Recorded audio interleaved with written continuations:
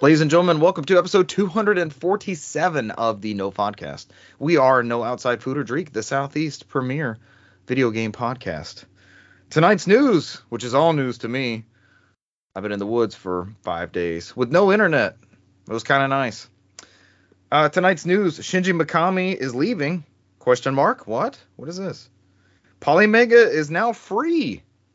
Exclamation point. I'm looking at one that I paid for next to me. It's still in the bubble wrap.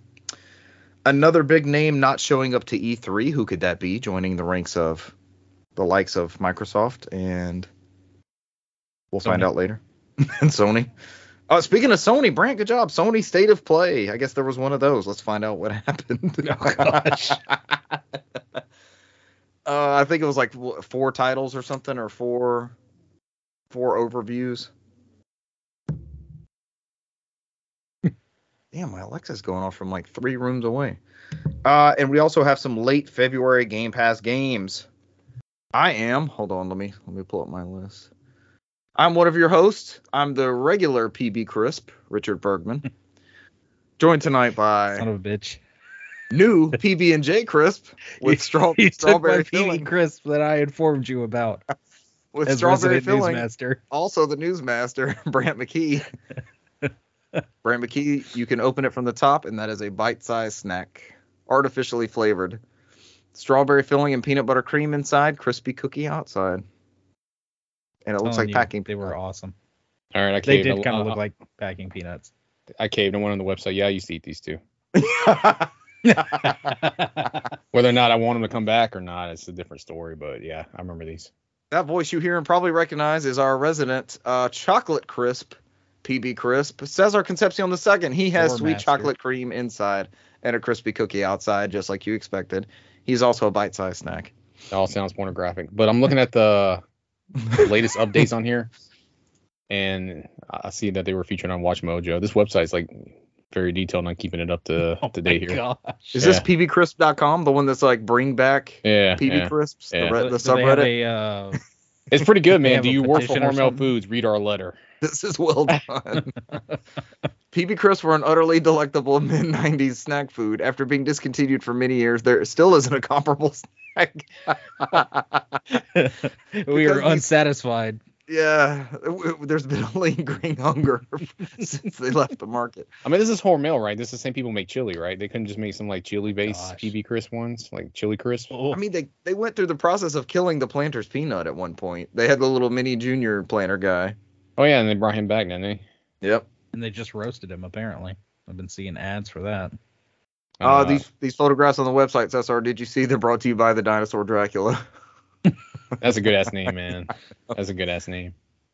Opening a pack of Planters PB Crisps from 1993. I'm going all the way down, and I'll see Fester Gomez from my Addams Family, which was Christopher Lloyd's character holding PB Crisp. When you went down to the very, very bottom with the memes. That's a good advertisement. Yeah. These taste damn good, man. They were so good. Like pure shit. They were so good. I remember them being good. So PB Crisps. Whether they were actually good or not, we'll see. Who knows? Bring them back, damn it. Will we ever know? I don't know. Are there some listings on eBay for unopened PB Crisp? Would you buy a pack? Oh God, no. They'd probably be terrible. What if under sellers you saw the Dinosaur Dracula? You found him. I mean, they brought back Crystal Pepsi. I mean, anything's possible. So I guess that's true. The movement has over 10,000 followers across all social groups. Our posts generally reach 30,000 to 200,000 people without any additional advertising. Holy shit. Hormel's acquisition of Planters has been completed. They're like updating this shit. Oh, Cesar, where's Christopher Lloyd? The very, very, very, very bottom. You'll see him. The memes. There he is. Yeah. Oh my gosh. Mr. Gomez. People are selling vintage PB Crisps boxes, empty boxes, coupons. They're like the coupons that you would pull out of the little red coupon dispensers at like Kroger. For 50 cents off and stuff. Mm-hmm. Other than that, I don't see any listings for anything Do they melt in your mouth? They look jet puff like they would melt in your mouth. No, they are like it is like a puffy kind of thing, but it has a crunch to it, and then the inside is filled with the whatever filling. How did we become the PB Crisp podcast all of a sudden? You Southeast Premier. I guess I did start this. You did that to us. I just ate it in the 90s and I thought they disappeared and never once thought about it ever since. So, I mean, PB Crisp, Butterfinger BBs, Surge. Surge. The only one, Surge came back. I may have a can or two hiding somewhere around here, but and there's a Surge Zero at Burger King. If you can find Burger King with the freeform thing, they have Surge Zero. Renee says, "Why does it sound so nasty?" Why? How did I describe it? The jet puff version.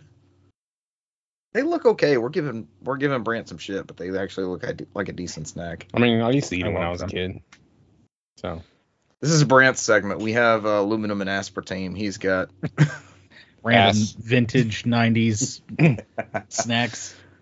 Styrofoam and cellophane. Mm-hmm. It's Brant's bit. Nothing consumable. The styrofoam peanuts. Yeah, just packing materials. Yeah, I'm gonna take packing peanuts and inject peanut butter into them, and there's my PB Crisps. That's what Hormel was trying to bring back. Yeah, or you could just do that with circus peanuts and call it the same thing. Do we know what else is in the Hormel extended universe? What would be is there a conflicted Hormel extended universe? Is there a conflicted Chili Crisp? I told you, Brand, Chili Crisp. Is there a crossover with the Twinkie Kid? I mean, do they have a conflicting product in their catalog where they couldn't bring back PB Crisps? Oh God. No, because I'm assuming that website wouldn't exist. So if that was the case, you have Spam, Applegate, Genios, Chi-Chi's, Corn Nuts, Black Label Bacon, Hormel Chili, Mary's Kitchens, Natural Choice, Pepperoni, and Wholly. Whatever the fuck that is. Are any of these brands relevant to anyone? This is how you add to that portfolio and bring that full circle. None of these brands that you mentioned are relevant to anyone under the age of 50. I mean, Skippy Peanut Corn Butter. Nuts. Planters is on here. What fellow millennials do you guys know that are consuming corn nuts for breakfast? I don't know, man. I don't work with millennials, so. Who's your work base? Is it older than millennials? Mostly, yeah. Works with a bunch of boomers. Not that old. Gen Z? Just a bunch of Gen Z then. Yeah. All right, let's get on to this actual news instead of the deep dive into peanut butter snacks that this podcast has delved into. Okay, according to Sauermano at Gamatsu, man, he's prolific over there at that platform. Shinji Mikami to leave Tango Gameworks. Update. Studio founder and head to depart in the coming months. Tango Gameworks founder Shinji Mikami will leave the studio in the coming months, Bethesda Softworks Senior Vice President Todd Vaughn announced in company-wide email verified by True Achievements. I am writing today to let you know that studio head Shinji Mikami has decided to leave Tango Gameworks in the coming months, Vaughn said in the email. Mikami-san has been a creative leader and supportive mentor to young developers at Tango for 12 years through his work on The Evil Within franchise, Ghostwire Tokyo, and of course, Hi-Fi Rush. Gamatsu notes Mikami, who is best known as the creator of Resident Evil series during his 16 years at Capcom, founded Tango Gameworks in March 2010. Damn, that doesn't seem like it's that long ago when you say 2010, but when I'm thinking of Tango Gameworks, it's like they're pretty new. That's the guy from Resident Evil 4. They're gonna be fine. It was acquired by Bethesda Softworks parent company ZeniMax Media in October that year, so that was a quick acquisition on their part. And then Gamatsu just reiterates that is the games he worked on: Ghostwire Tokyo, Evil Within, and Hi-Fi Rush. In the email, Vaughn also said that Hi-Fi Rush was one of the most successful launches for Bethesda and Xbox in recent years, and that it has, quote, generated significant positive momentum for the business and Tango. This comes from Bethesda. We can confirm that Shinji Mikami has decided to leave Tango Gameworks in the coming months. We thank him for his work as creative leader and supportive mentor to young developers on The Evil Within, Ghostwire Tokyo, and Hi-Fi Rush. I love how their update was literal, just the exact same thing that was already above. Yep, that email's right. Yep, we sent that email. That was us. Yep. We're happy to see, or we're not happy to see him go, and these are the 3 things he worked on. 2 of those are very similar, and one of those is not even in the same wheelhouse as the other 2. Do you think he was like, they founded Tango and they were like, we need you to make more of those Resident Evil games, and finally he broke through and he's like, look, people want this rhythmic music platformer that looks like a PS2 Dreamcast game, and it was super successful, and he was like, I'm out. This is what I wanted to make. I'm done. Has there been any other updates? What's that? Exit on a highlight. Mm-hmm. Has there been any other updates or like mention of where he's going or anything? No, he might just be retiring. But been around for a long time. Yeah. I mean, he's made comments in the past where he feel like that making games is a young man's industry now. So he hasn't said anything. He wasn't. I wouldn't think he's like in the trenches anymore, right? He's more of the Miyamoto style, overseeing production and. That's what I would think. Inputting when need be. I don't know. Was Tango an American division of that? Of No. Bethesda? In Japan. So it's not like it was a different like cultural development change. And he's a co-founder, so that's like his baby. Yeah. Because I think the last thing he directed was what? I don't think he even directed Even Within. No, he did direct Even Within. Yeah. That was the last game he directed. What's our over-under on the next news of Shinji Mikami's career? I don't know. That's if you go online, there's people arguing about it. All the Xbox fans saying he's retiring, and everybody else says that he's moving on to another studio. So why do the Xbox fans have this insight of his career? Because they don't want to lose him to somewhere else that isn't Xbox. It's always funny to see people argue about online. Yeah, it's the internet battles. No, he's retiring. He said this, and they listed this article about him retiring. It's like, yeah, you guys are idiots. You're wrong. I was laughing this whole time I was in a Twitter thread. I was like, oh my god, these people are taking it seriously. I mean, he could be fully retiring. He could just be taking a break for a while, and then he hasn't said. I mean, literally, you look at his tweet. I mean, that's all what I told you is what he said. He said it's a young man's game. Please support the people at Tango. That's what he put in his tweet. Yeah. So he didn't reference to what he was doing. He just said, Studios are always more than just one person. I mean, people get burned out, man. Yeah, let the man take a break. He looks old. He's in his 30s. In that picture. Yeah. He's in his 30s and he spent 16 years at Capcom? Hold on, let me see again. He might be in his upper 40s. So I think he's a little bit older. I don't think he was that old. That's why I was looking at it too. Oh no, he's 57. Never mind. I love Capcom at the ripe old age of 8 to form my next studio. Well, I mean, going back to that point, the only game that he's worked on that's not available on a PlayStation platform is Hi-Fi Rush, right? Like a brand new, it's 3 weeks old. Yeah. It's the only thing that hasn't been released on everything. I don't know. They said Hi-Fi Rush has been in development since 2017, so it was probably going to be released on other things. It might have been something he was fighting for. My theory might have checked out a little bit. I'm tired of making this shit. I want to make something fun and platformy and cartoony. I'm tired of all the dark evil shit. Let me make something that doesn't have evil in the title. I wonder if he's gonna remember the lady that kind of stole E3 a couple years ago when she was one of the lead directors of Ghostwire Tokyo, and then she didn't see that through. She left and went to another company. She started her own studio. I wonder if they end up doing a collaboration. Maybe there was some sort of political upheaval in there. It's all speculation. Yeah, or we can just not speculate. That's the fun. What good is a podcast if we don't speculate? Spreading false information is a lot. We just report. We're speculating. We're not reporting. We read the report. Speaking of reading the report, someone tell me about the Polymega updates. I think Cesar sent me something, and I was not able to fully scope it out. So I actually saw this and added it because I had not seen anything about this. But this comes from VGC, Chris Scollion. Mm-hmm. Of course, this $550 emulation console Polymega is now getting a free app version. Is that how much it was? $550? Yeah. Well, at least that's how much it is right now. I don't Okay. think that's how much it was for the Kickstarter. I don't think. Yeah, I'm pretty sure I would not have. Yeah, I don't think I would have paid $550. I might have. Cesar would know.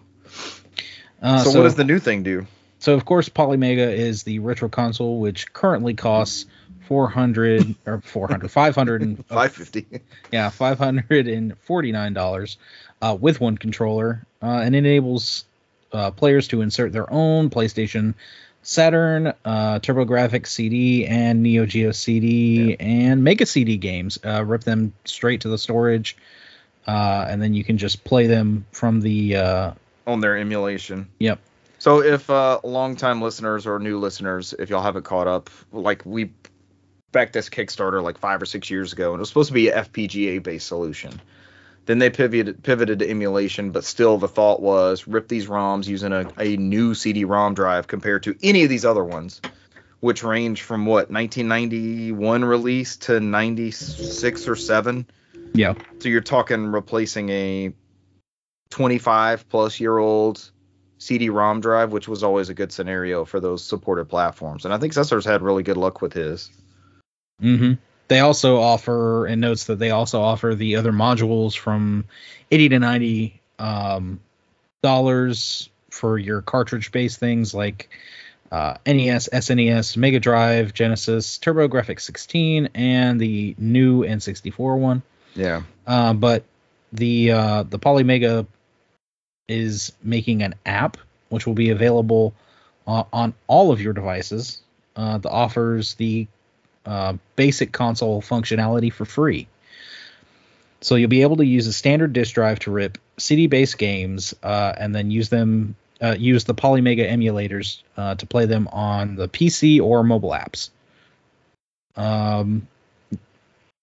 There will also be a subscription-based service called Polymega XL, which adds premium features such as cloud saves, cheat codes, an audio player, and the ability to apply third-party patches to the game with translation patches. Which, of course, if you have the actual hardware, you can just download the patches and install them. Right.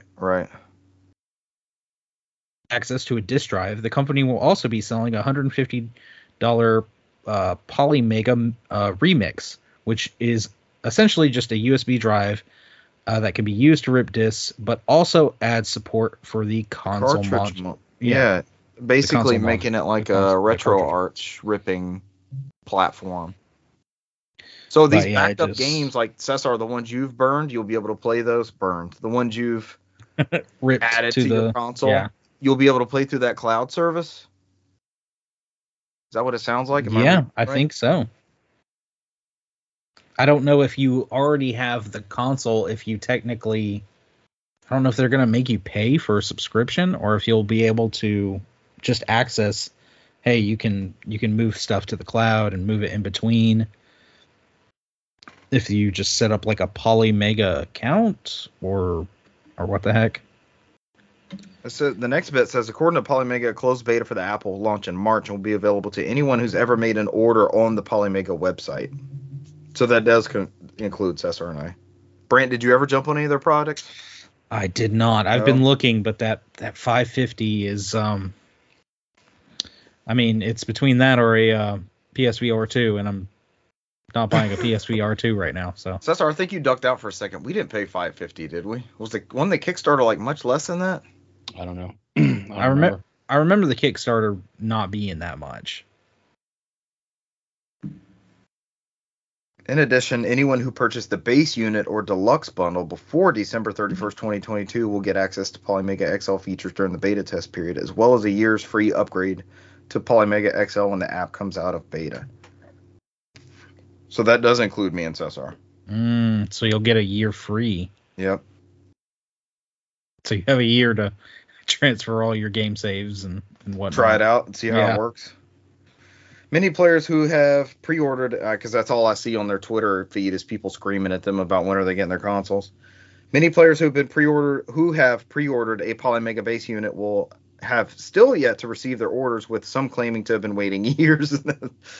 I can't confirm that's what I've read. Yeah. Polymega cites very long lead times for components on their motherboard as the reason the base units have been taking so long to manufacture and distribute.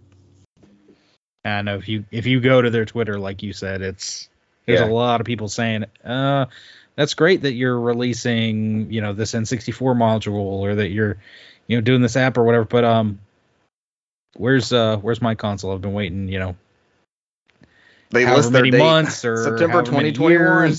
Yeah, they're busy on there. Oh boy. For some reason that motherboard, the components for the motherboard got hit pretty hard over the past couple of years. So the XL thing actually sounds, or the Remix thing actually sounds pretty cool. The USB drive. Yeah. And then, that takes the place of having an optical drive which I think all of us strive to have some sort of capacity for our PCs, but you also get the module expansion capability with that platform, which is cool. Yeah, this is neat. It's becoming they're doing something nobody else is doing, right? Yeah.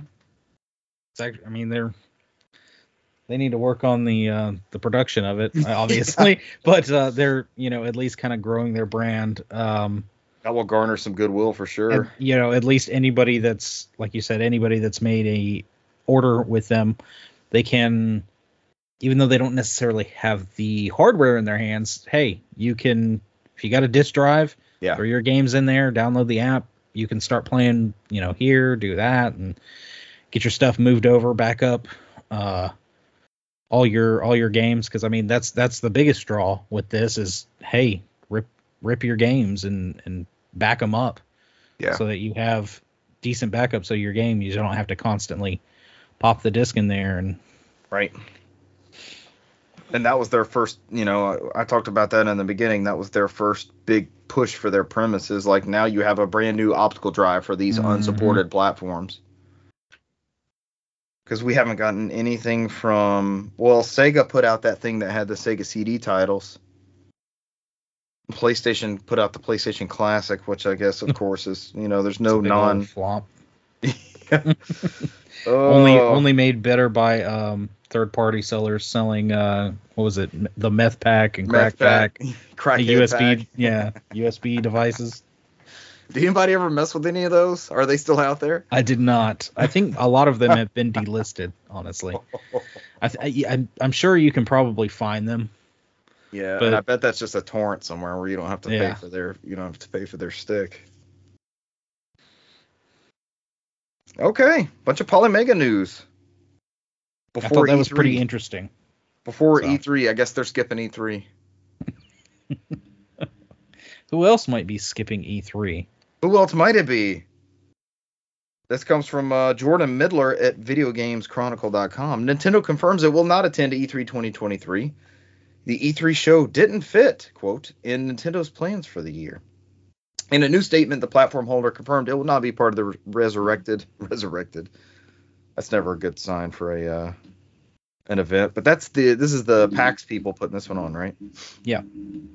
Nintendo's confirmed that it has no plans to attend the Resurrected event, which is scheduled to take place in June. We approach our involvement in any event on a case-by-case basis and are always considering various ways to engage with our fans, Nintendo said in a statement. Since this year's E3 show didn't fit into our plans, we have made the decision to not participate. However, we have been and continue to be a strong supporter of the ESA and E3. I loved that. I loved that whole statement. When I read it, I was like, yeah, we're not going to be there. It doesn't really fit into our plans. But, we're a big supporter. We really love them, over there. Dying laughing. Yeah, we're not going to be dues. There. We're so sorry. Here's our dues for ESA, for ESRB on our cartridges. Oh, man. Yeah, that's just funny as shit. Well, if you we always look at the platforms, right, and what their shows look like and what they've turned into. Nintendo does a direct. They have a pre-filmed thing. And for what they've done on show floors when E3 was relevant in the past couple of years is they had one big title that they showed off. Yep. It was either like Zelda or Mario Odyssey, I think was one year. Was that it? Did they do 2 in that lifetime? And then like a Mario Kart, we got all 3 of those games in 1 year though. It wouldn't have been that. Oh, it was Zelda 1 year, and then it was Super Mario Odyssey the next year with all the Cappy stuff. It was Cappy everywhere. That was probably E3. Yeah, that was Switch launch year because Zelda had already come out at launch. So they don't need this any more than any of the other ones do. I think the way they distribute news now seems like a big money pit to send people out there and set shit up and run interviews and do all the stuff they do on a video anyways. It's just going to be a treehouse stream. And they already have everybody there. They don't have to get them to California to do something and rent the space and have all the hassle and cost. Yep. And it's so much more curated. You can, film it, edit it however you want it, rather than having to worry. Like you said, you got the people out there. You got to worry about technical issues and interviews. Everything else. Yeah. So it's, or if somebody messes up while giving an interview, or it makes more sense for all these companies to just film their own things, put out. Yeah. VideoGamesChronicle.com notes, PlayStation is not formally attending the show. Ubisoft is the only one to confirm its appearance at the show. They're the worst ones. We're going to get Just Dance, Skull and Bones update. There is one other one. I didn't put it in news, but and who knows, it might not be an E3 thing. It might be a Summer Games Fest thing. What did we coin? June Games? Summer June Games. June Games. Join us in a couple months for June Games.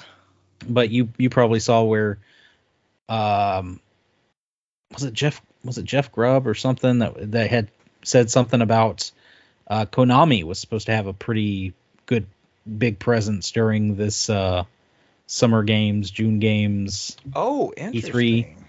E3 with a possible new Castlevania and the worst kept secret of the Metal Gear Solid 3 remake.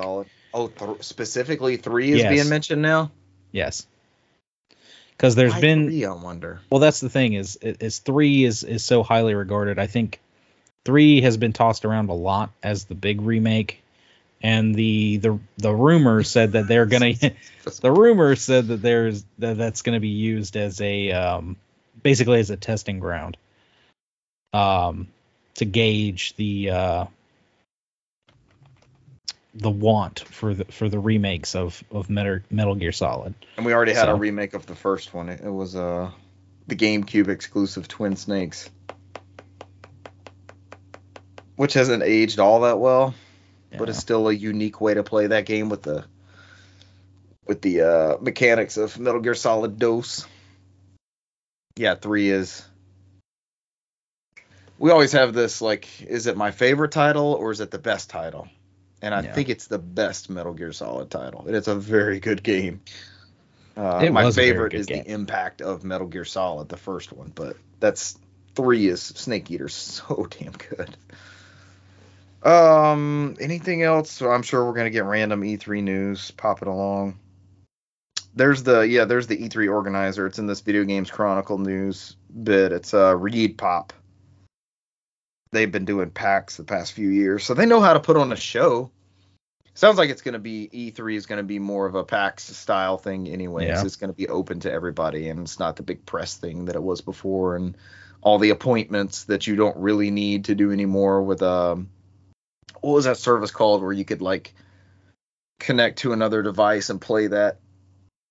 Parsec. I think it's called Parsec.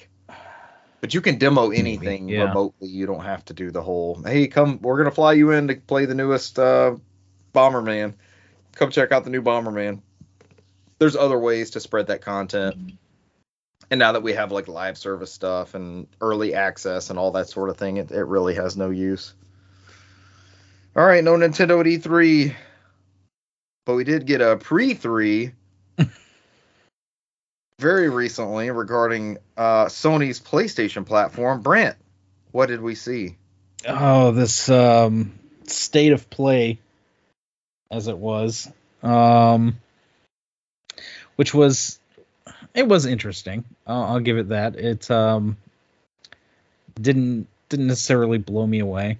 This was a But quick announcement and a show, right? Because yeah, I came out of the void of no internet and saw that there was one, and only one bit of this even stuck out to me. But I guess this is like part of the PSVR 2 media yeah. So push. Okay. the PSVR 2 had just come out a few days ago, and they, showed off.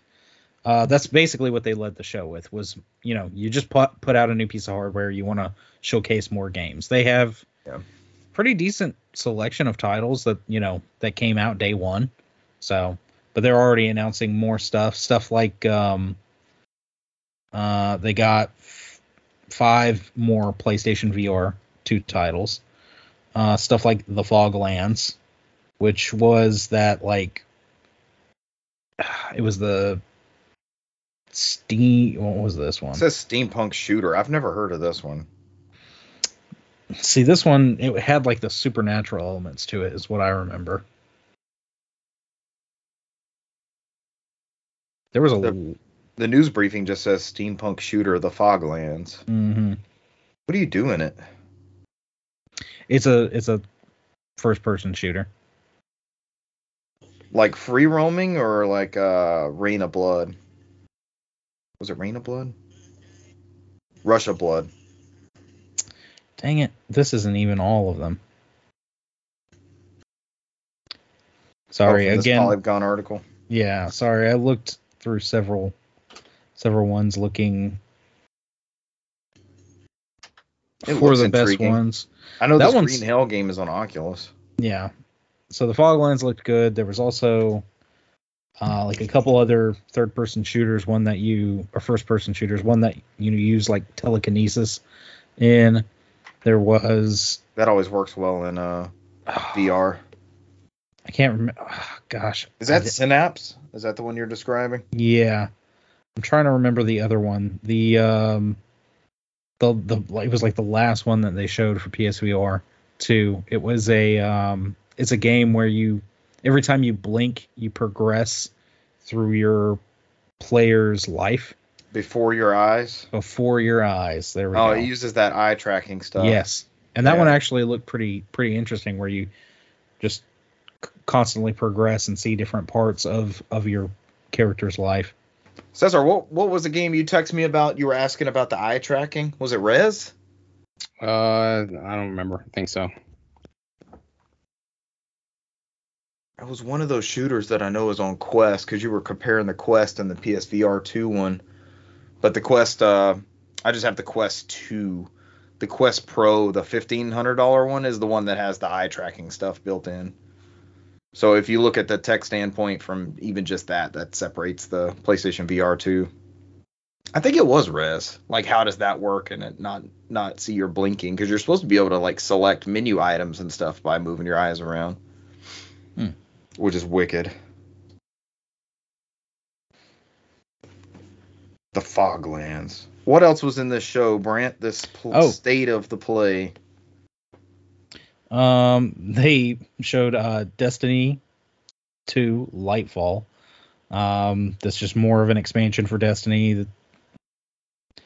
For Destiny players, I'm sure it was exciting. For me, it was not really my thing. Yeah, it looks like it's out this week as of this recording. Why are they still messing with Destiny when they need to fix Halo Infinite? They need to get back to that, even though Season 3 is almost upon us. So next, they went over what we're getting next month for March's PlayStation Plus stuff, including Chia, which is like a day-and-date release. So they're doing like the same thing they did with Stray with that. Oh, that's a good incentive. So it's launching on PlayStation Plus March 21st. The other PlayStation Plus titles, so this will be like your essential tier, will be Battlefield 2042, Minecraft Dungeons, and Code Vein. That's a solid lineup. Even if Battlefield 2042 is a little easy and unchallenging, as Cesar and I found out. Minecraft Dungeons is a big get. Yeah. The family might try that one out. It would be beneficial, I think, to have a Minecraft related thing that more than one person could play at a time, the way things are trending in this household. Then they went through a game called Humanity, where it looks like you guide a bunch of like a huge pack of humans through these weird little puzzles and things. A lot of it, I saw these things where you have them going over this jump platform, and there's just dozens and dozens going all across at once, and going through these puzzles and these maze type deals. And the seeing all of them go over that jump platform made me think of the puzzles from Ratchet and Clank. Yeah. Watching that video, I was like, it's like the puzzles from Ratchet and Clank. Sending all the ghost Clanks through the different portals and stuff. All right, so I just watched that Chia trailer in the background. That game looks beautiful. Yeah, we'd seen a little bit of that before. Jump between animals and objects to solve puzzles and make your way through the environment. Day 1 on PlayStation Plus, March 21st. That's dope. Yep. It's a good incentive. Yeah. Like you said. That is awesome. Then we got another look at Goodbye Volcano High. That's kind of like the... Oh, yeah, those dinosaur looking It's like things. the dinosaur... Yeah, it's angsty teenage like dinosaurs. kind of... It's like a mishmash of all sorts of different things, because like parts of it looked like a visual novel, and then parts of it they had almost like a rhythm game thing going. Yeah. But that's launching June 15th.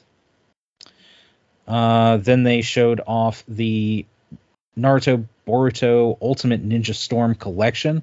So this is a collection of all of the Ultimate Ninja Storm games, which I know I had enjoyed. Calling it Connections. Is that because it's all of the things? Oh, yeah. There will be new playable characters on top of the 124 from earlier in the series. Yeah, it's like a big culmination, like you were saying. It looks like it's all of everything together. All of the Borutos. What I'm guessing is maybe a timed exclusive, and was kind of the big shock of the show, was Baldur's Gate 3. We got a good looking trailer, and it's all it said was it's coming out to PlayStation 5 August 31st. August 31st. This has been early access on PC for like 4 years, it feels like. Mm-hmm. Another Bombcast reference. I remember Vinny talking about that a long time ago and how rough it was in that first early access bit. I've never played a Baldur's Gate except for the hack and slash ones. I want to say I played some Baldur's Gate on like the PlayStation 2. That's how long ago it was. That would have been Dark Alliance. That would have been the console ones. Yeah, those are more the hackets. Like these are more of a PC RPG style things. Mm-hmm. It looks good. This trailer looks amazing. Is that a console exclusive, or is that coming to? I know it was on PC. That's the thing, is all it said was PS5. So I'm guessing it's just gonna be. It might be PS5 exclusive, like a timed exclusive kind of deal. No, they came and clarified this. Is your favorite thing, Richard? They didn't go with the Series X version the Xbox version because they're having issues doing co-op on the same console. Gotcha. And they said they didn't want to release an inferior version, so they said it's coming to Xbox. They just don't have a release date yet until they can get past that issue of doing co-op on the same screen. The same thing that plagued Halo Infinite that worked somehow that wasn't supposed to work. That's weird. Why is that such a struggle? They didn't say, so they just said that's the reason why the Xbox release date hasn't been announced yet, because people were getting mad that they're saying that the studio was not supposed to be exclusive, and they said they weren't going to be. So. And yet this is clearly co-op. They're showing me side-by-side gameplay here. Is it because there's two Xbox SKUs they have to deal with? The rumors going around is that there's no official word, but the rumor is Series S is holding it back. That's the rumor. So it'd be like they can't do on the same screen co-op on the Series S. It'd be like trying to get a developer to mandate a PS4 and a Vita copy of each one that they do. And see, Sony, they have the same console. They just removed the drive, so I think that's why they don't have that issue. So right, it's the same thing underneath the hood. But it's been going on for a while that a lot of people said they've been having issues with the Series S because they have to have parity with the Series X version. So, which they usually do fine. They just end up, cutting the frame rate or making it 1080p or something like that, right? Is that still not feasible? I didn't think you had to have a beefy PS or a PC to play this. I don't know. They didn't say that. That's all they would say is that they didn't give much information. All they said was that there's difficulties getting co-op working on Xbox, and they didn't want to release a inferior game. Renee says specifically that's why I want to get rid of the S. Is he that big of a Baldur's Gate fan? But that's nobody knows the true reason or why. That's all they said. So. I mean, that checks out. The theory checks out. That makes sense. That just doesn't seem like. I need to see what the PC specs for this game are. Next, we had a trailer for Wayfinder, the online multiplayer game. That's like it's more like a fantasy world deal, coming to beta in, actually now, February 28th. So probably by the time you release this, you can go play the beta. Yeah. We got is this a MOBA or a free to play? What the hell is this? Oh, you can shoot in it.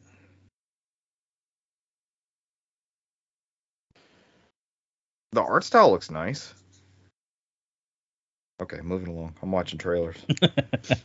Street Fighter 6. How did Street Fighter 6 look? Yes, they revealed 3 more characters for Street Fighter 6. We got to look at Zangief, Lily, and Cammy. And of course, Street Fighter is coming out June 2nd. That art style is gorgeous, man. They did something with this game. It looks so beautiful. We got yet another look at Resident Evil 4. Just shut up and give me the damn game already. Coming out March 24th. Oh, it's soon. They also did announce, not in this presentation, but I want to say it was before this presentation, like the day before, that VR is coming to this game as free DLC. Free update, yeah. Later on down the road. Ooh, Mercenaries mode. We gonna play some Mercenaries? Mercenaries.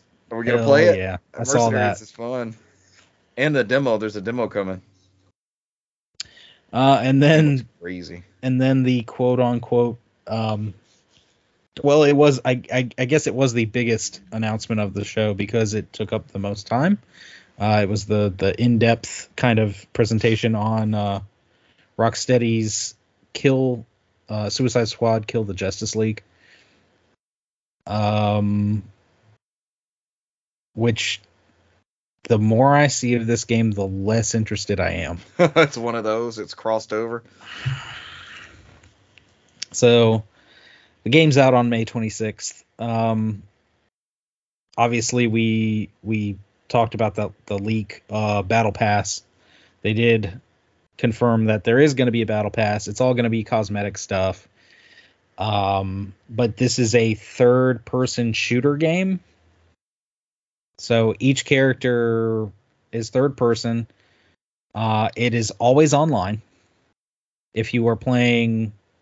Even for single player? Yes, even if you're playing single player. If you choose one person, then the other 3 spots will be filled by AI. By some bots. As it should be. Should it be? You always have to have the people filled out. They showed pieces, a story beat from the game, and it didn't look, the story beat didn't look bad, but the whole gimmick where, especially I saw people kind of dumping their own social commentary on it, and knowing the characters, you have Deadshot, King Shark, Harley Quinn, and Boomerang, and they were like, "Oh yeah, you can kill things with Deadshot's signature guns, or you can kill things with Harley Quinn's signature guns, or you can kill things with King Shark's signature guns, or Boomerang's signature guns." Even though, it works for Deadshot. He's the only one that consistently uses guns. It did So is look. the concern like how differently they're gonna play? Yeah, it looks kind of like a grindy kind of Destiny or that Avengers game kind of deal. This is one of those things that we've again, that's another thing we've talked about is the length of development time that these AAA games have had, and maybe this game made sense 5-6 years ago when you had things emerging like Destiny and Fortnite and all this stuff, and they were like, yeah, we'll add this and this and this. But at this point in time, it looks pretty samey. It doesn't do a lot to stand out. And like I said, that things change so fast in this industry. As much as things stay the same, they change so quickly. The Battle Pass and always online thing. Yep. And yes, I know that I play Overwatch, but that's a free game. They want you to pay $60 for this, and you have to be online, even if you're just playing single player, which is, you should be able to play single player offline. Are they gonna have the big giant thing on the box saying, "Hey, online connectivity required"? Probably. Yeah. Speaking of big things on the box, have y'all seen like the European ratings, like the German games? Takes up like a third of the box on the front. It's ugly as shit. They look awful. I think it's specifically Germany because it's not always a PEGI rating. It's usually it's like a specific German box art. It's very, very bad. Takes up a lot of the artwork. All right, was that it? Was that the state of play? That was the entire state of play. The state of play is strong. Not what a lot of people were saying, but there's some heavy hitters in there. There's a shit ton of people. I thought it was all right. It was okay. It wasn't. You had some new announcements for your new VR platform. You had some great updates for PlayStation Plus. You had a close out of my thing somehow. There's a shit ton of people playing Destiny 2. You've got them in-house, so you're going to brag on them. You showed off a game coming direct day and date with a release date to PlayStation Plus like Stray did, which got like groundswell of backing and was in a bunch of Game of the Year discussions, remember? Like Game Awards and stuff. I think it was one of your Game of the Years, wasn't it? Yep. Yeah. And that's the thing is, I mean, they did come out and say this is going to be third-party stuff. Yeah. And I loved how, like, people were already in, Twitter responding to it, going like, oh, yeah, and, like, posting pictures of Spider-Man and this, that, and I'm like, they said third-party, guys. You're not going to see Spider-Man here. That's it's like, this is a Nintendo Direct focused solely on indies. Will we get Metroid Prime 4 announced here? No, never. That was never gonna happen. Yeah, you got a Street Fighter 6 update with new characters and a new trailer. You got a Resident Evil 4. Like, they're doing a good job at road mapping these next few things, which is what you want with one of these state of play direct type presentations, right? Here's what I have to look forward to. I know what I'm going to be playing and not playing the next couple of months on this platform. That's not a free-to-play game or something.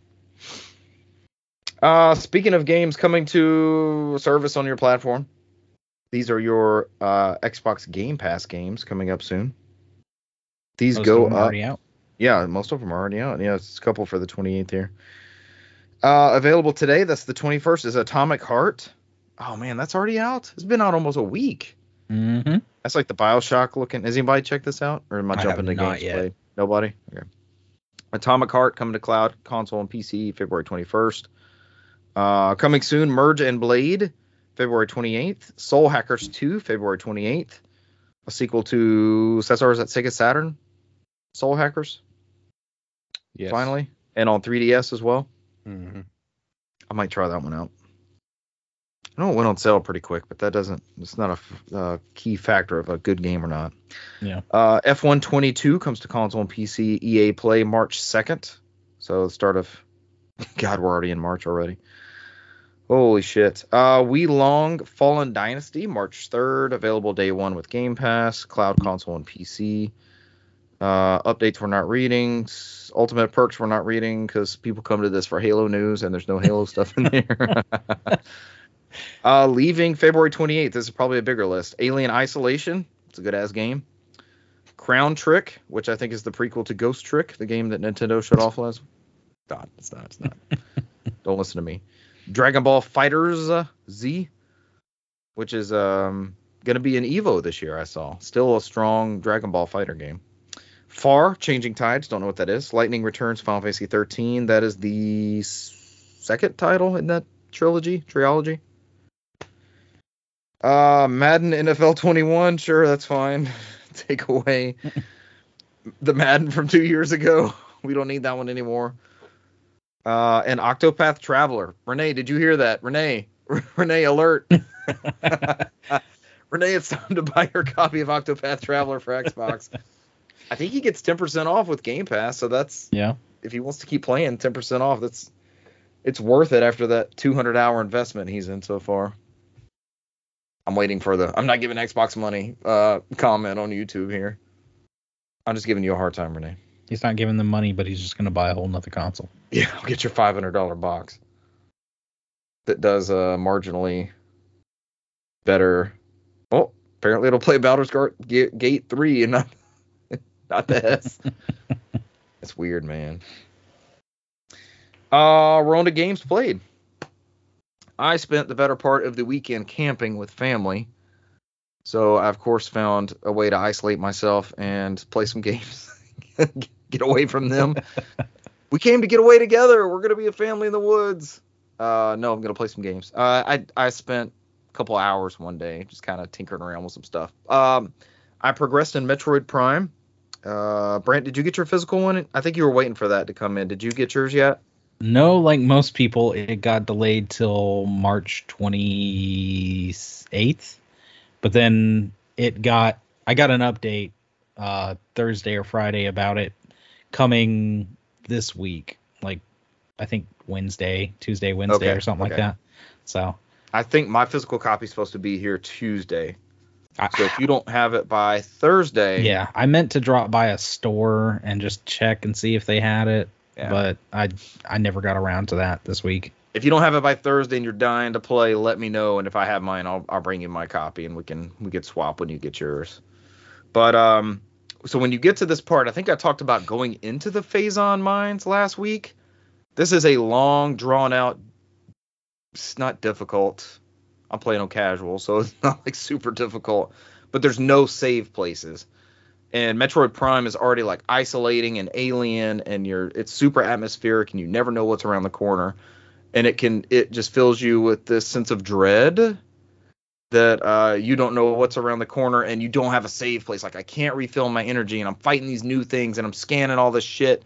And that's how the lore builds in this universe, is you're scanning computer terminals, and you're getting space pirate entries, and you're like reading about these experiments they're doing, and like I'll open a door with an ice beam and I peer through it and there's a big giant room and I'm like, fuck, something's gonna come after me when I come through here, and I haven't saved in an hour. And I know that's where I was telling y'all last week, because I was trying to take a picture of all the Metroid Primes across the different versions, in my one setup, and I couldn't save. Like, I didn't want to exit out to the main menu to leave where I had gotten to, so that was like this arduous experience. And it was almost like, today, and I still put it to sleep a couple times through this playthrough, but, back in the day, we had no way you couldn't put it to sleep or something. You just told people, like, don't touch the GameCube. Change the input on the TV, don't touch the GameCube, don't do anything with the NES.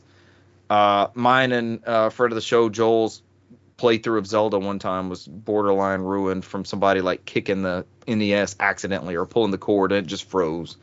It froze the whole screen. It's like, no.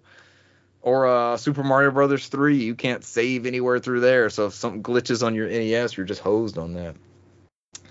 But the result of that was meeting the elite pirates, which are like these giant ass space pirates that have been infused with Phazon, and you're meeting more of what the space pirates are doing to this universe and the creatures in it, and it's like disastrous experiments. And they're also, as you're scanning some of the intel and stuff, they're getting more and more paranoid about Samus. Like, they know what Samus did to them on Zebes, and they're like If you find the bounty hunter, there's actually a bounty on the bounty hunter. So if you can kill her, get the weapons, we need the reverse engineer.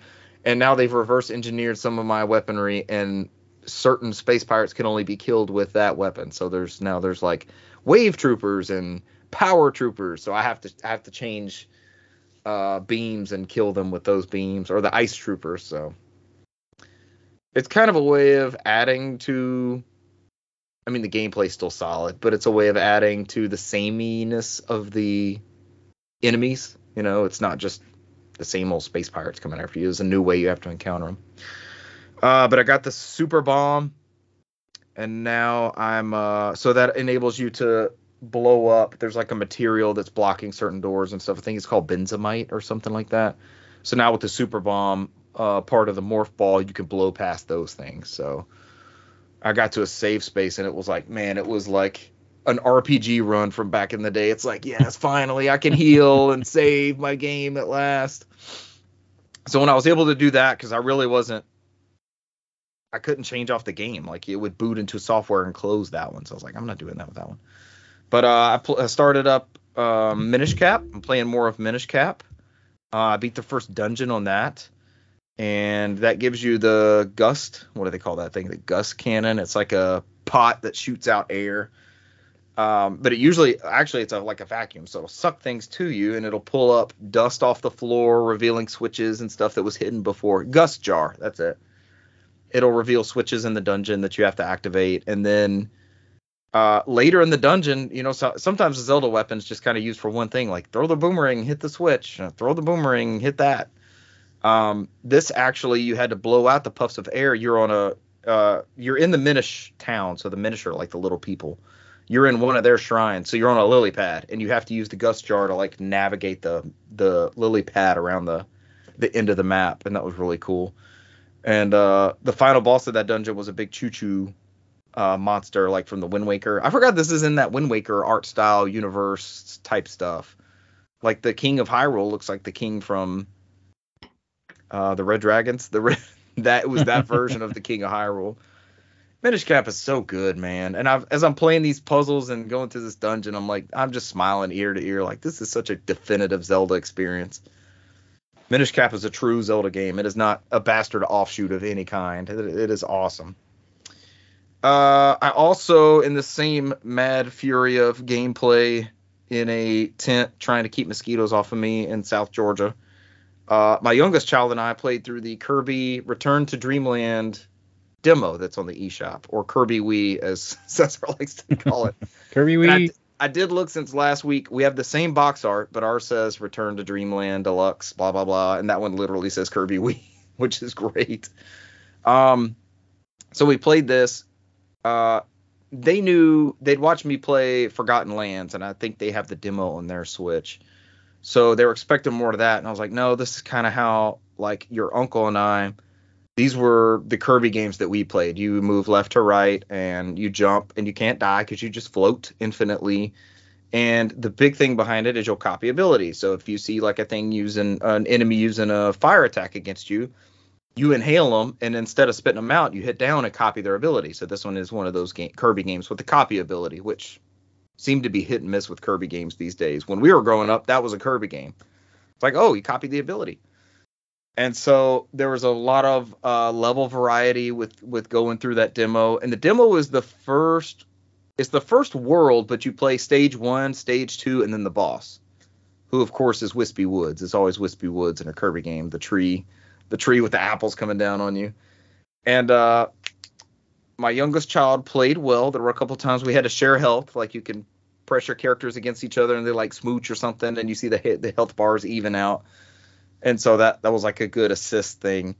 And then just getting the flow of there's things, and friend of the show Jeremy's playing his first Zelda game, so there's some lore and like some wisdom, I guess, or some understandings of the way these universes work that we understand. Like, I haven't played the specific Kirby game, but I know when I get hit and I have my item's going to go flying. I got to like suck the item back in and recopy it.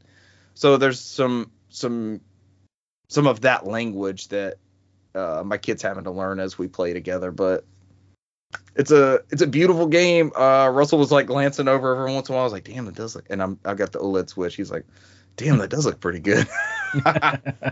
So then my child, of course, doesn't understand. Like I told him it's a demo. Like this just came out. I downloaded this so we could try it out, sort of thing.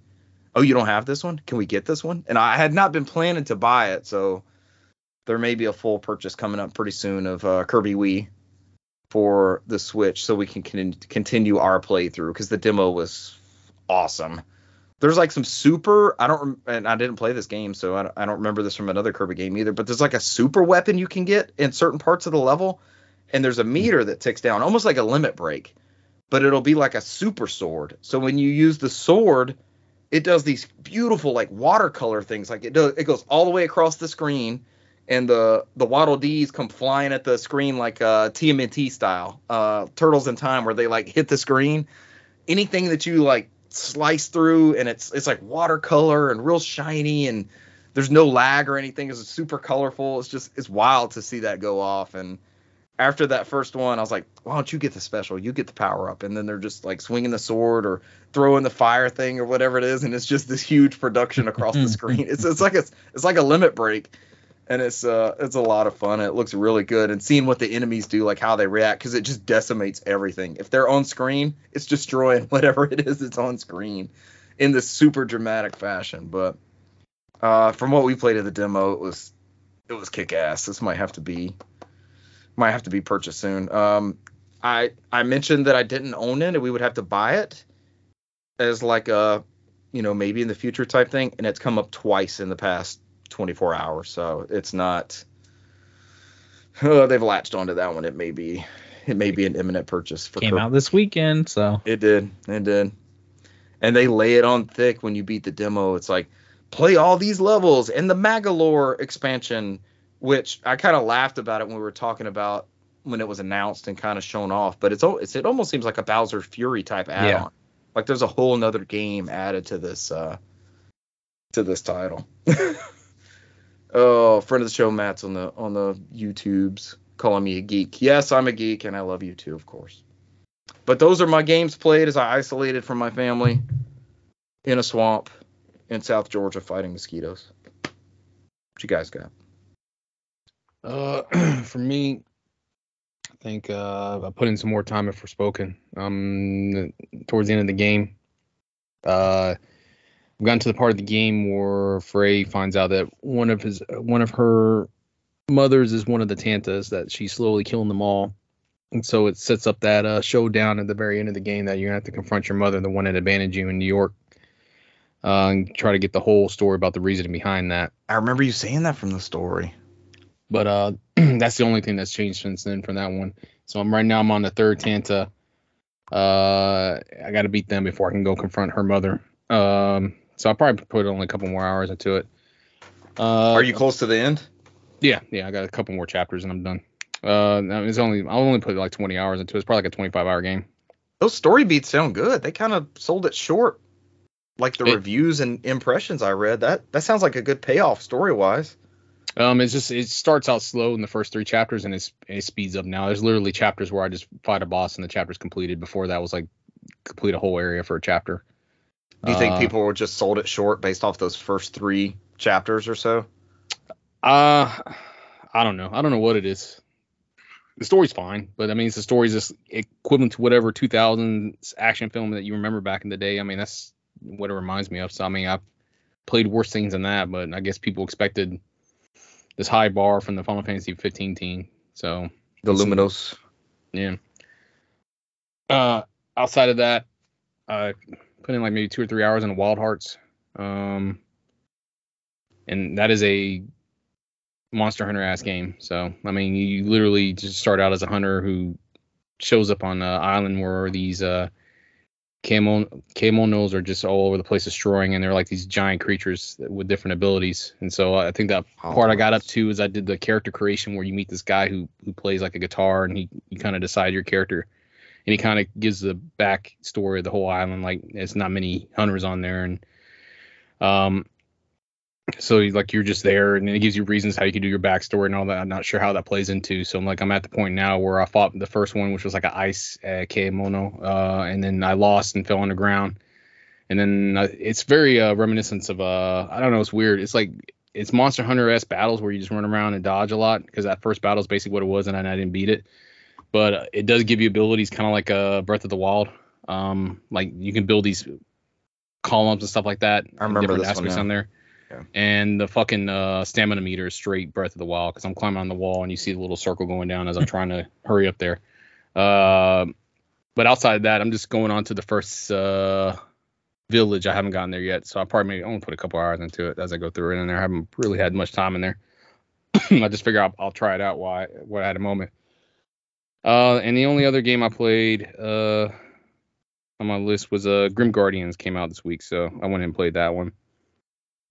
That actually came out this week? Yeah. And that is like a Symphony of the Night Light game. So I mean it is very, very much like a Symphony of the Night. The only difference is I missed that. I don't know. It's like Symphony of the Night. I think I've only completed the first 3 levels. There's 7 levels in that game. And it's like you mentioned before, it's just a spin-off to Galgun. Yeah. And they get transported to this devil dimension from the main villain from the first game. I forgot what her name is. It's throwing me off right now. But the only difference between that one is that there's not much backtracking. Kind of like it's not like a Castlevania. It's not like a Metroidvania type game where you could have free access to the map all the time. There's certain transportation rooms that you can go back to previous levels, and when you get different abilities to rescue people and free them or whatever. But that's about as far as it goes in the backtracking. It's mostly just an action. It's mostly just like the action parts of Castlevania or Bloodstain. Cool. But it's very much in that ability. I think the only cool thing is like it is a 2-player game, so you can have a co-op with somebody, which is cool. When the person dies, when your characters die, it's kind of like Dark Souls-esque, where they stand where they die and you have to go give them CPR. So you have to go over there and press triangle and just give them CPR to bring them back to life. Come back to me. Because if they both die, then you lose a life and you got to start over from the very beginning of the stage. So there's not save rooms in that game. So it's like the only save room is once you complete the level. So like I said, I would call it like a Castlevania light type thing. I think I'm on the 3rd level. Game. Where I'm facing like this giant night ghost, which this is the one I'm having issues with right now, because it's been pretty straightforward and it hasn't been that bad. And as you beat these villains are like characters from the Galgun games that have just been transformed in there. And like if you're good in that series and you know it very well, then you'll recognize them as you go through. But that's the only one I'm stuck on right now, because it uses a ship, like a pirate ship that shoots cannons at you, and then you have like these middle platforms with water, and then he freezes the water and he hits at different angles. It's that same bullshit where you beat the boss and kill him, and then he comes back to life with a full bar again. You got to kill him again, and so it's like it's a lot of trial and error. My least favorite mechanic. Mm-hmm. But outside of that, I think that's everything that I've played this week. So I'll kick it over to you, Brant. Neither of you talked about the Warzone we got in on Monday. I didn't know if anybody would want the weekly Warzone update. But we got a win together. Well, technically Cesar got the win. Cesar was the last one alive, and he fucking just dominated it. Was that the first one of the day, or was that a couple rounds? That was the last one, because like literally we got that win. You were telling him, hey, take a screenshot, take a game capture. Oh, what a clip! That was then such we a couldn't good hear clip. anybody, and stuff dropped off. But that. Oh yeah, because we were in the game chat, because you're playing on PS5. Mm-hmm. Are there any haptic things with the PS5? Oh yeah. Which is like part of me is like most of my the biggest thing is my storage on Xbox is pretty damn full. And I just kind of don't feel like deleting stuff and having cleaning out the fridge, because holy crap, Warzone takes so freaking much. I mean, if you want, Brand, you can. I sent you that code for the beta. If you jump on that PlayStation beta, we can all start using Discord, because that code lets you use the PlayStation Discord for audio chat. Yeah. And we still get game audio from that too. I'm already on the beta. Yeah, Oh, yeah. I'll go ahead. I Then just I'm have the to figure holdback. out how I'll to. go ahead and try it Yeah, out. because I mean, on the Xbox, you have the Discord on Xbox also for the voice chat. So what we just got to do is join Discord. That gives us Yeah. way better chat, and we Yeah. have party chat. We don't have to deal with all the randos near us and stuff. Yeah, I'll just have to figure out how to link the Discord on the PS5 thing, which shouldn't be hard. Probably system settings or something now, right? I don't remember. It's been a while since. I think it's like figure it Xbox. out You think later. you go into chat and there's an option to sign in with Discord or something like that. You have to sign Which in is Discord. yeah, it's like a probably, if I remember correctly, it's like a QR code that pops up on your screen. You just do it on your phone. Yeah, I forgot all about that. Since you had that, we can just do Discord next time to solve that issue. Which that actually updated. It's now like a 3.0 beta. But I later that day finished Wind Waker and then sent you. Yes, you sent us a screenshot. That's right.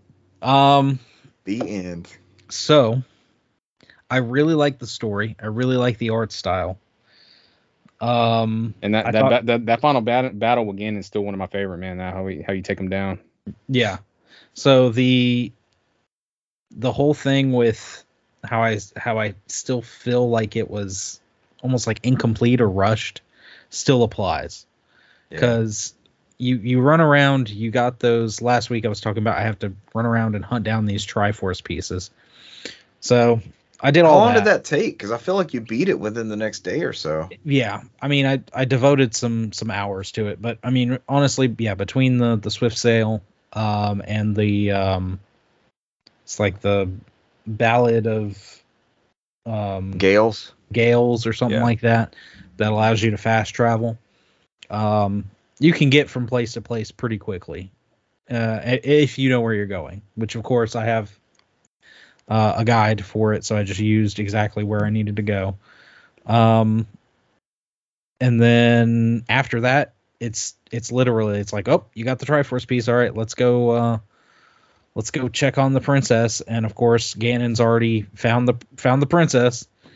And now it's like, all right, well, we got to go confront him. And so you walk into a dungeon, and it's literally split into 5 paths. The door you walk in, there's a main door across from you that's locked, and there's 4 other branching paths. I guess that's technically 6.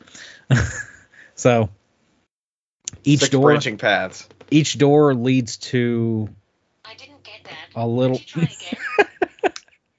Always. It says matching pants on here. Always. She has to go off every podcast. So each door leads to like a little area that you have to get to the other side of and enter a door, and that takes you to a monochrome fight with every boss battle that you've had thus far. So you just relive. What? Yeah, you just relive the boss battles. Of course, they're a lot easier now because you're powered up. Super powered, yeah. But it's like sounds a lot like Link's Awakening. Remember Link's Awakening on the Windfish battle? Yeah. It had a bunch of shadow versions, yeah. But it's literally like because it limits your inventory too when you enter those battles. So like the first you enter that monochrome battle with the big ass centipede, and you only have your little hook shot deal in your inventory. You don't have your bombs, your arrows, all that stuff. I mean, it could be worse. It could make you do it in Mega Man style. full on battles. So did they strip your items from you? No, it's just while you're in that battle, you're like limited to whatever you were supposed to have, I guess. Gotcha. I mean, technically, you still have your Master Sword and all the whatever else you had, like your bottle of potions and whatnot. But yeah, the key items. So you go through all of those, and that leads you into another room where you have to solve a small little mini puzzle. And go into a room that just leads you into it's almost like a mini maze kind of deal. Think of like the Lost Woods, where you're surrounded by 4 doors and you have to choose the correct door every time. And to do that, a Shadow Ganon pops up. You fight him, or like falls and lands. It'll point towards which door you need to go through. So you just got to pay attention. Yeah. You get through those. You get the light arrows. It's the same as the Lost Wood, like hearing the little bit of Music. music playing at the entryway to Mhm. each one. Yeah. So you do all that, and then you get to an area where you fight. Where Ganon is there, and he tests you with this Ganon puppet, which is there's 3 different forms. There's like a marionette kind of deal, a spider, and then a snake form. The biggest thing is there's like a big jewel on the puppet, and you've got to find it and shoot it 3 times, and it breaks, and then it reforms into the next form. The marionette, obviously, you cut the strings, and then you find the I think it's like close to his tail. You fire at the gem. The spider form like goes up into the sky. You can't see him, but the whole floor in this area is reflective water, so you can just look down at the floor and see where it's at, because the Where spider the goes. it follows you and then drops down and tries to crush you, but you can just back up and try and get in between its legs, or you can see where the giant gem is and just back up and then fire at the gem. And then the last one is the snake. The snake is quite possibly the worst freaking one of all. It just like zooms around the room, and there's no way to not get hit by it in certain parts. You can just kind of put your back to the wall and hope for the best. Minimize the damage. But at one point, he will just come towards you and just hit you over and over again a few times. But you do that, and Ganon is just more enticed by the idea of fighting you. So you go to the final encounter. You fight him, like Cesar said. That battle is actually pretty dang good. And you defeat Ganon forever in this timeline. He's gone. He's gone. You defeat him. It's done. You sealed him. You get you and the Pirate Zelda go back to the new surface and set sail to create a new Hyrule, I guess, technically.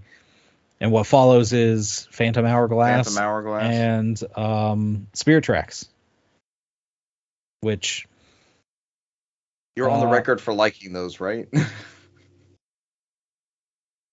Wind Waker is good. I think I enjoyed the DS games better, or more. I think I got more enjoyment out of them. Not that Wind Waker's any lesser. Right. But like I said, I felt like there was a lot of potential with Wind Waker, and like you said, there must have been stuff that got left on the cutting room floor. Yeah. And it's definitely also, I mean, you played the best version of that game, but that was a great game on a console that was starved for, like, all it was the kiddie console, and it's got a handle and all this nonsense. It doesn't play DVDs. It was just this barrage of stuff against it. Yeah. And then here's the new Zelda game, and we were shown this thing at Space World that was this amazing, real-looking battle and stuff, and instead we get the Zelda, the cel-shaded Zelda. It's a kiddie Zelda, all this stuff. And then once people played it, it's like that all went out the door. So I think there were some excuses. I wouldn't say there were some excuses made by media or anything at the time, because it got tins and stuff from those venues and reviews, but it was such an important game for that platform, especially at that time. It sold a bunch of consoles at a time when not much else was selling those consoles. Yeah. And like I said, between the art style, the story and everything, and the whole you called it the sales genre when you were Still when genre. you were in it. You had Wind Black Waker Flag. and it was Black Flag. Yep. You going back in between Pirate on the High Seas. Yeah, I think you might have been dabbling in some what was it, Sea of Thieves a little bit with your brother as well. No, you weren't. Cut off Sea of Thieves. You did. You played the beta of that, and then once it came out for real, you stopped playing Sea of Thieves. But Pretty much. There's 2 people in our chat that want me to play Sea of Thieves, so here we go. But yeah, it's a damn good game. So between that, I know after that you had asked me about the aspect ratio on Metroid Prime the trilogy. the Metroid Prime trilogy. So I actually booted that up for, I don't know, was it 15, 20 minutes, something like that. Played through that first intro bit up to the part where you run back to your ship and lose all your stuff. Yeah, go into But, the frigate and all. I can't wait till the remaster comes in, because it was a good little tease to play that intro bit to Metroid Prime again.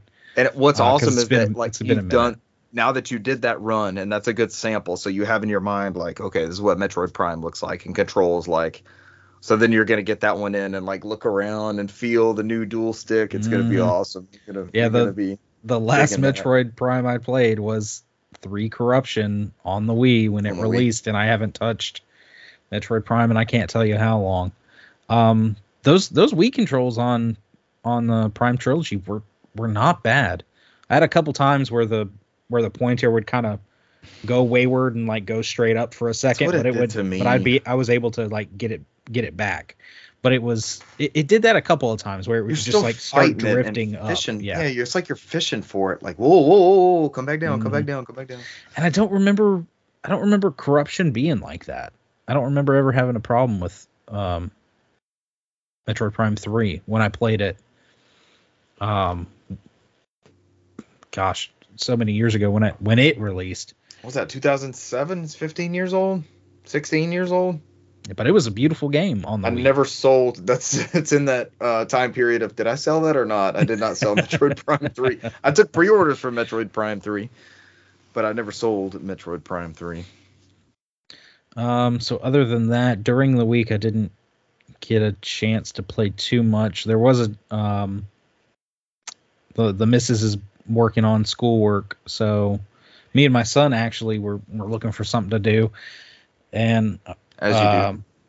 I was like, you know what? We haven't played the link play of some of those Game Boy games. We want to try Tetris, so we played like 3 or 4 rounds of Game Boy Tetris together. How does it work? How does the link work? It's literally just like the NES or SNES. It pops up. You can share your screen if you want to. You can do that thing. But you just add them to the session and go into the game, select 2-player. You'll pop up and then you go. You have your screen. That's really cool. They have their screen. There's a little bar on the side that shows you how far up they have built and stuff like that. But of course he doesn't have the expansion. So we couldn't do like Mario Kart Circuit for Game Boy Advanced and stuff like that. Oh no! But we did jump into some other. We did jump into. I said, "Hey, what else do you want to play?" He's like, "I don't know." So I put him in charge, and he of all the other ones, he jumped into the NES, and we played some Super Bros. Okay. We played Balloon Fight, which is always a good hit. Is a good time. Underappreciated. We both fought to try and figure out Wrecking Crew,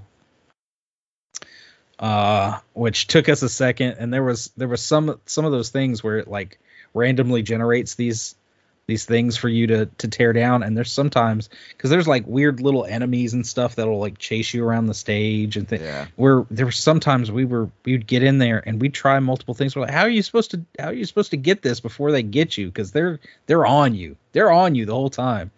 And it's weird because they have the enemies that pop up and chase you. And Wrecking they Crew is also, a black box game, right? yes. And there's also like a little fireball that'll like pop up and go across the screen sometimes.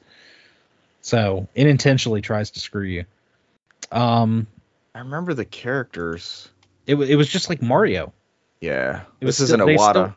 They This is an still called Iwata it. game. Yeah, they still called them Mario and Luigi, but they didn't change the palette of the character at all.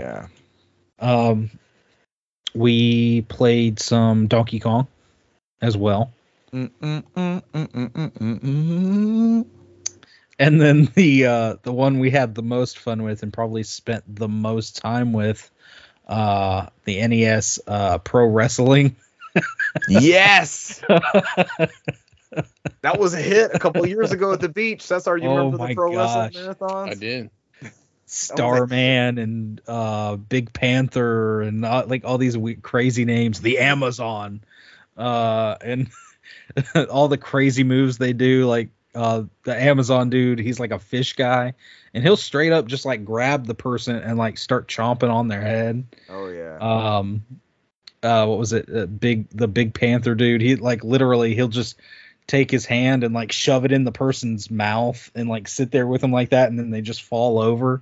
We're like, what the heck? Oh, Pro Wrestling. It was you just grabbing each other and throwing you back and forth across the ring and trying to clothesline you and just figuring all that out. It was, for a game to be so simple, it was a heck of a lot of fun. Primitive, yeah. Yes.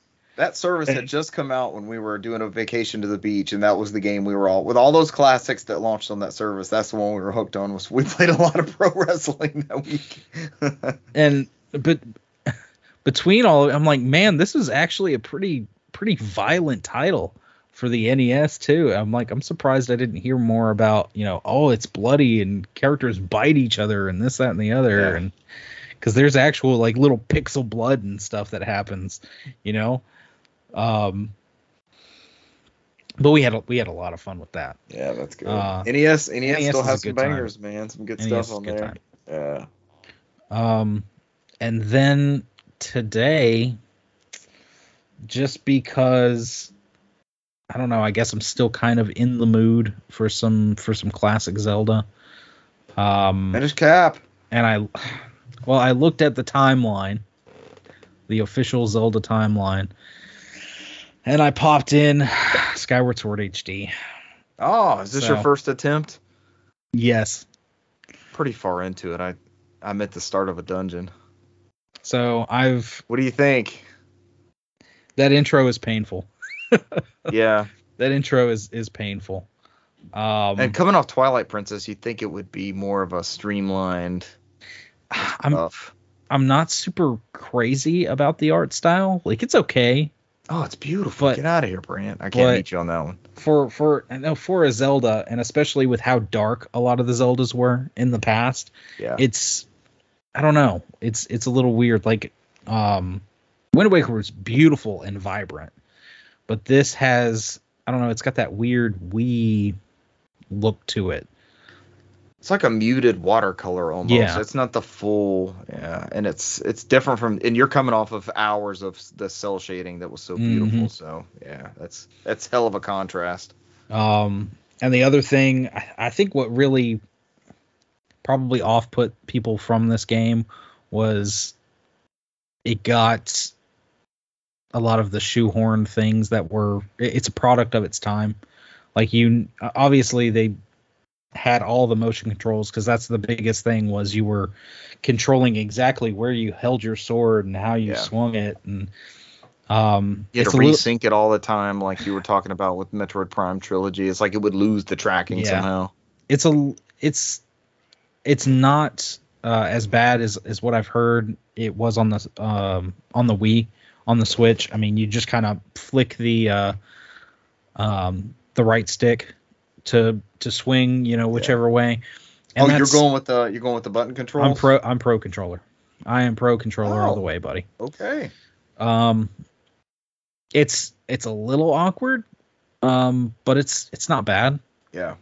I know that, he talked about how the stamina gauge was, put into this game, and there's parts of it I'm like, but why? Like, you put the stamina gauge in there and you're on a wall of ivy for 3 seconds at the most. It's like it barely takes away from your stamina. The biggest thing is they don't want you loitering on the ivy. The biggest thing is like you can't prolong run or roll really, because that takes away from you. I'm like, so dodging isn't really a big thing in this one.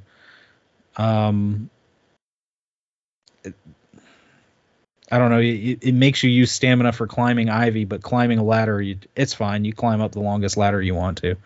Like in Breath of the Wild, it made sense because you could climb anything. I mean, you just climb anything, but you put that stamina gauge on there as a limit.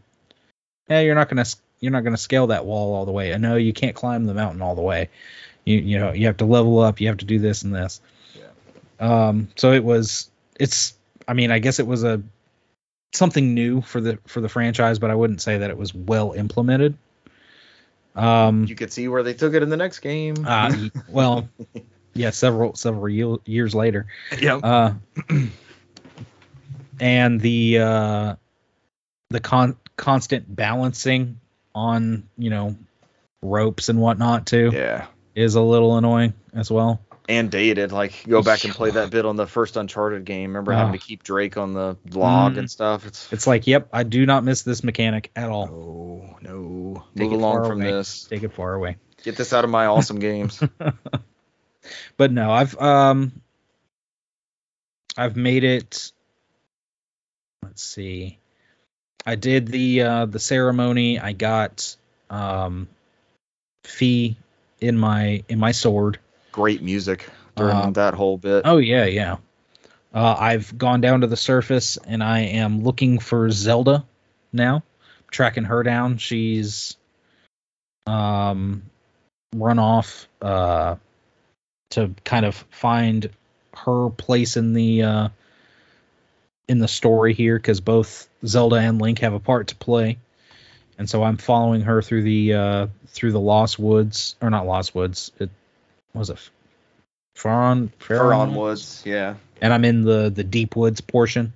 So I'm following her. She's supposed to be just found out that she's supposed to be in this temple, or on her way to the temple.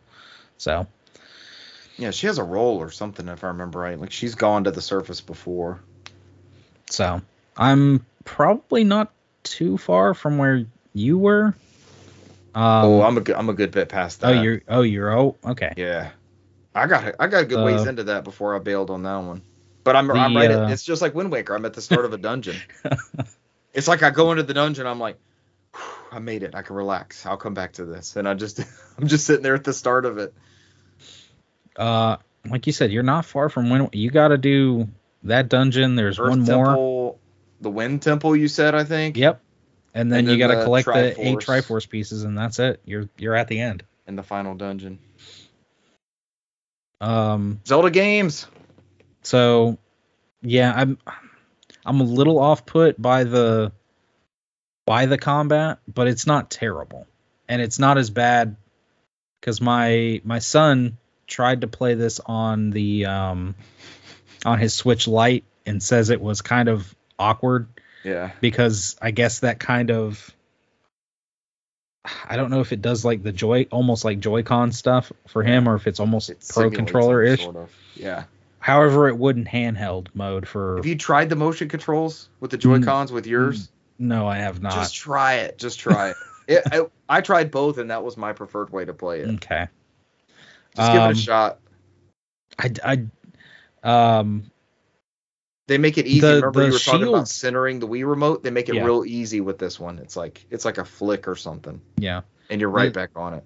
The shield's breaking. I mean, I have my first shield and I've used it a few times and it's like right there, close to breaking. I'm like, what the? That whole durability thing with them is kind of wonky. But he played it. He started playing it on his Switch, and he was like, this is weird. So he wound up playing it on the Wii, and he said that the controls on the Wii were much harder. So, because motion controls, baby. Yeah, when I said I'm, piloting the loft wing and all this, because it was so much harder on the Wii. That was so much harder.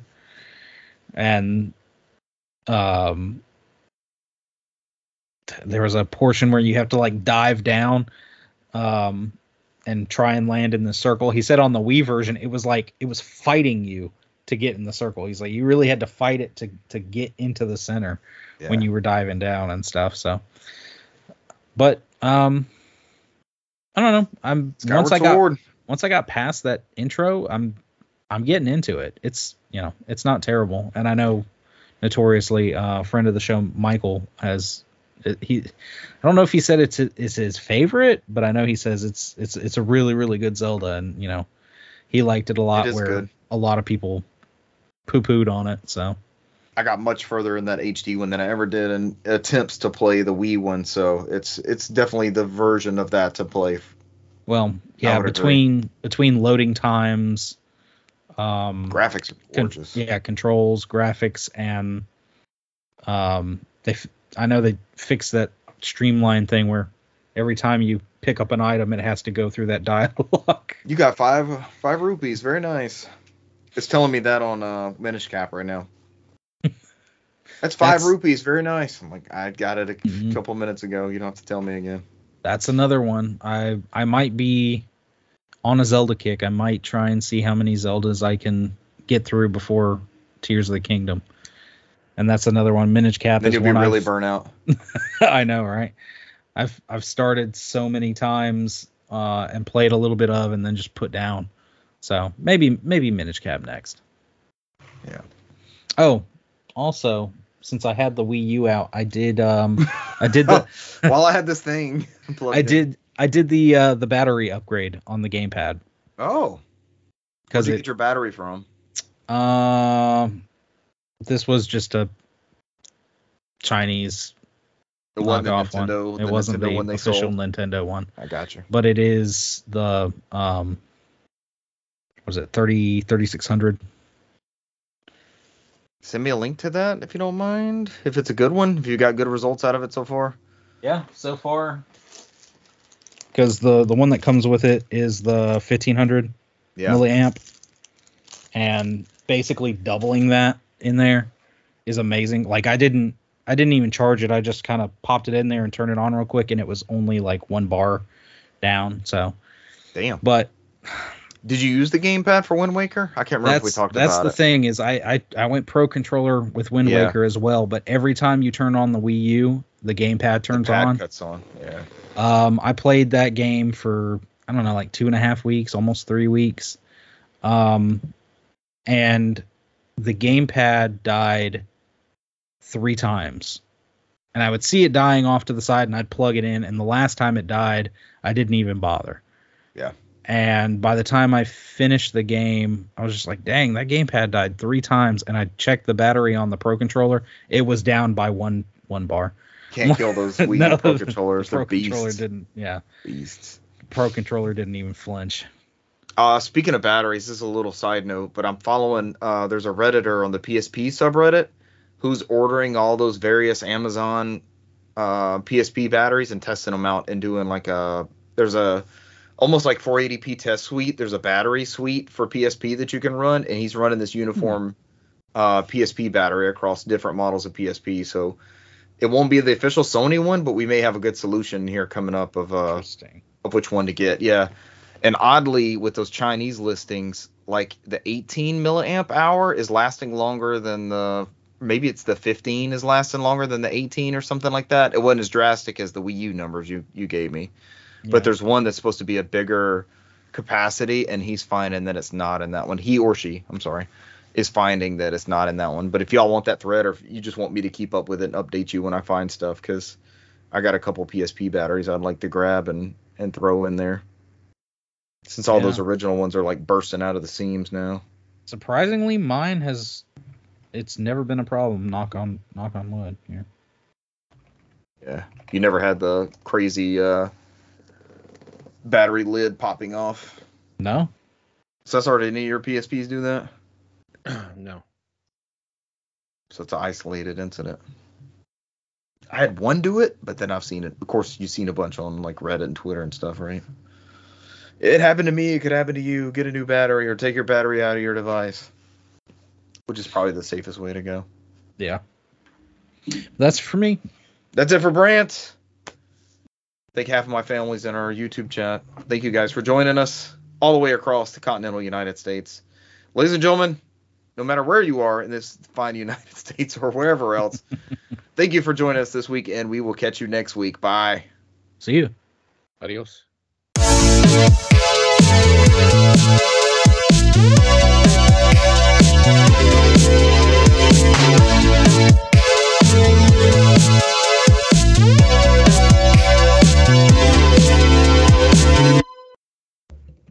What's wrong with it? What do you got against the Dario? Cesar's leaving us as I go into the preamble.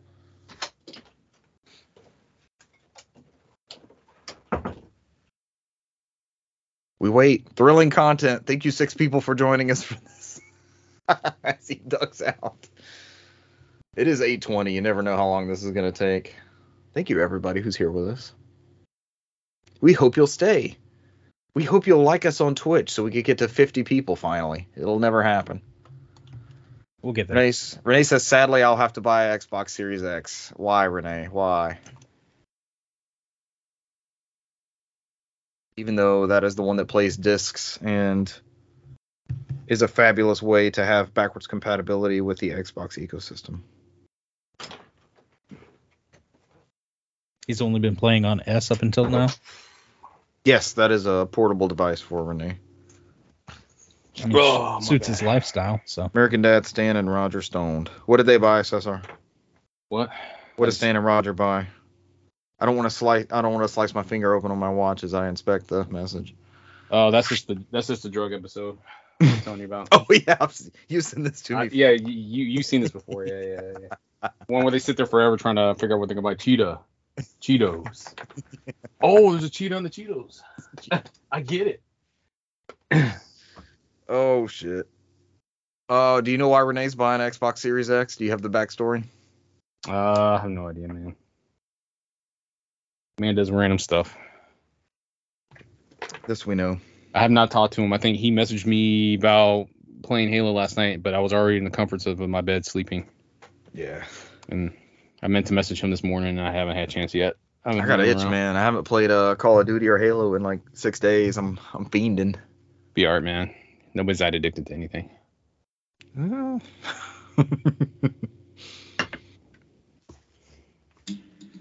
Just put in a bad Call of Duty, and then you'll stop like Ghost, and then you'll be like, I'm over Call of Duty. World at War with the grenade level. Oh, the flamethrower when you get past the grenades. What happened with me? Yeah. that was one of the first games on 360 that like people encouraged me to buy. They're like, "Oh, you're playing World at War. You got to play World at War with us." And I got it. I'm like, "What is this shit? This sucks." Because it was World War II or what? Because it was the first post Modern Warfare. I guess it was not that great. Well, and then they talked me into getting Modern Warfare. I'm like, see, this is a good game. I know you loved Modern Warfare. Modern Warfare was awesome. Yeah. Still you are the guys who love the Modern Warfare. To this day, still Black Ops is still my favorite Call of Duty of all time. Black Ops was pretty damn good. I was reading a press release from August 2011 where Sony was dropping the price of the PS3 to $299 and also had the one of them was the Call of Duty bundle. And somebody in the thread was like, "You can get the same you can get the Black Ops bundle for $299. Get it." 320 gig hard drive. Yeah. That was fun. PS3 catch-up times was fun. PlayStation. Renee says he watched the comparison between the two. The X wins. Oh, yeah. Is this a revelation? I don't know if this is You know what? It's Is whatever. this a fever dream conversation? I don't know. It's weird because this is not new, right? Everybody knew that it was going to be less powerful than the X. Yeah. I don't know. I mean, I think it's because I recommended. I mean, at the time, Renee, it was easier for him to get a Series S, so he just went ahead and came and bought the S. Renee, it's super small and super portable, and for like Warzone and Halo and stuff like that, it's a great console. Yeah.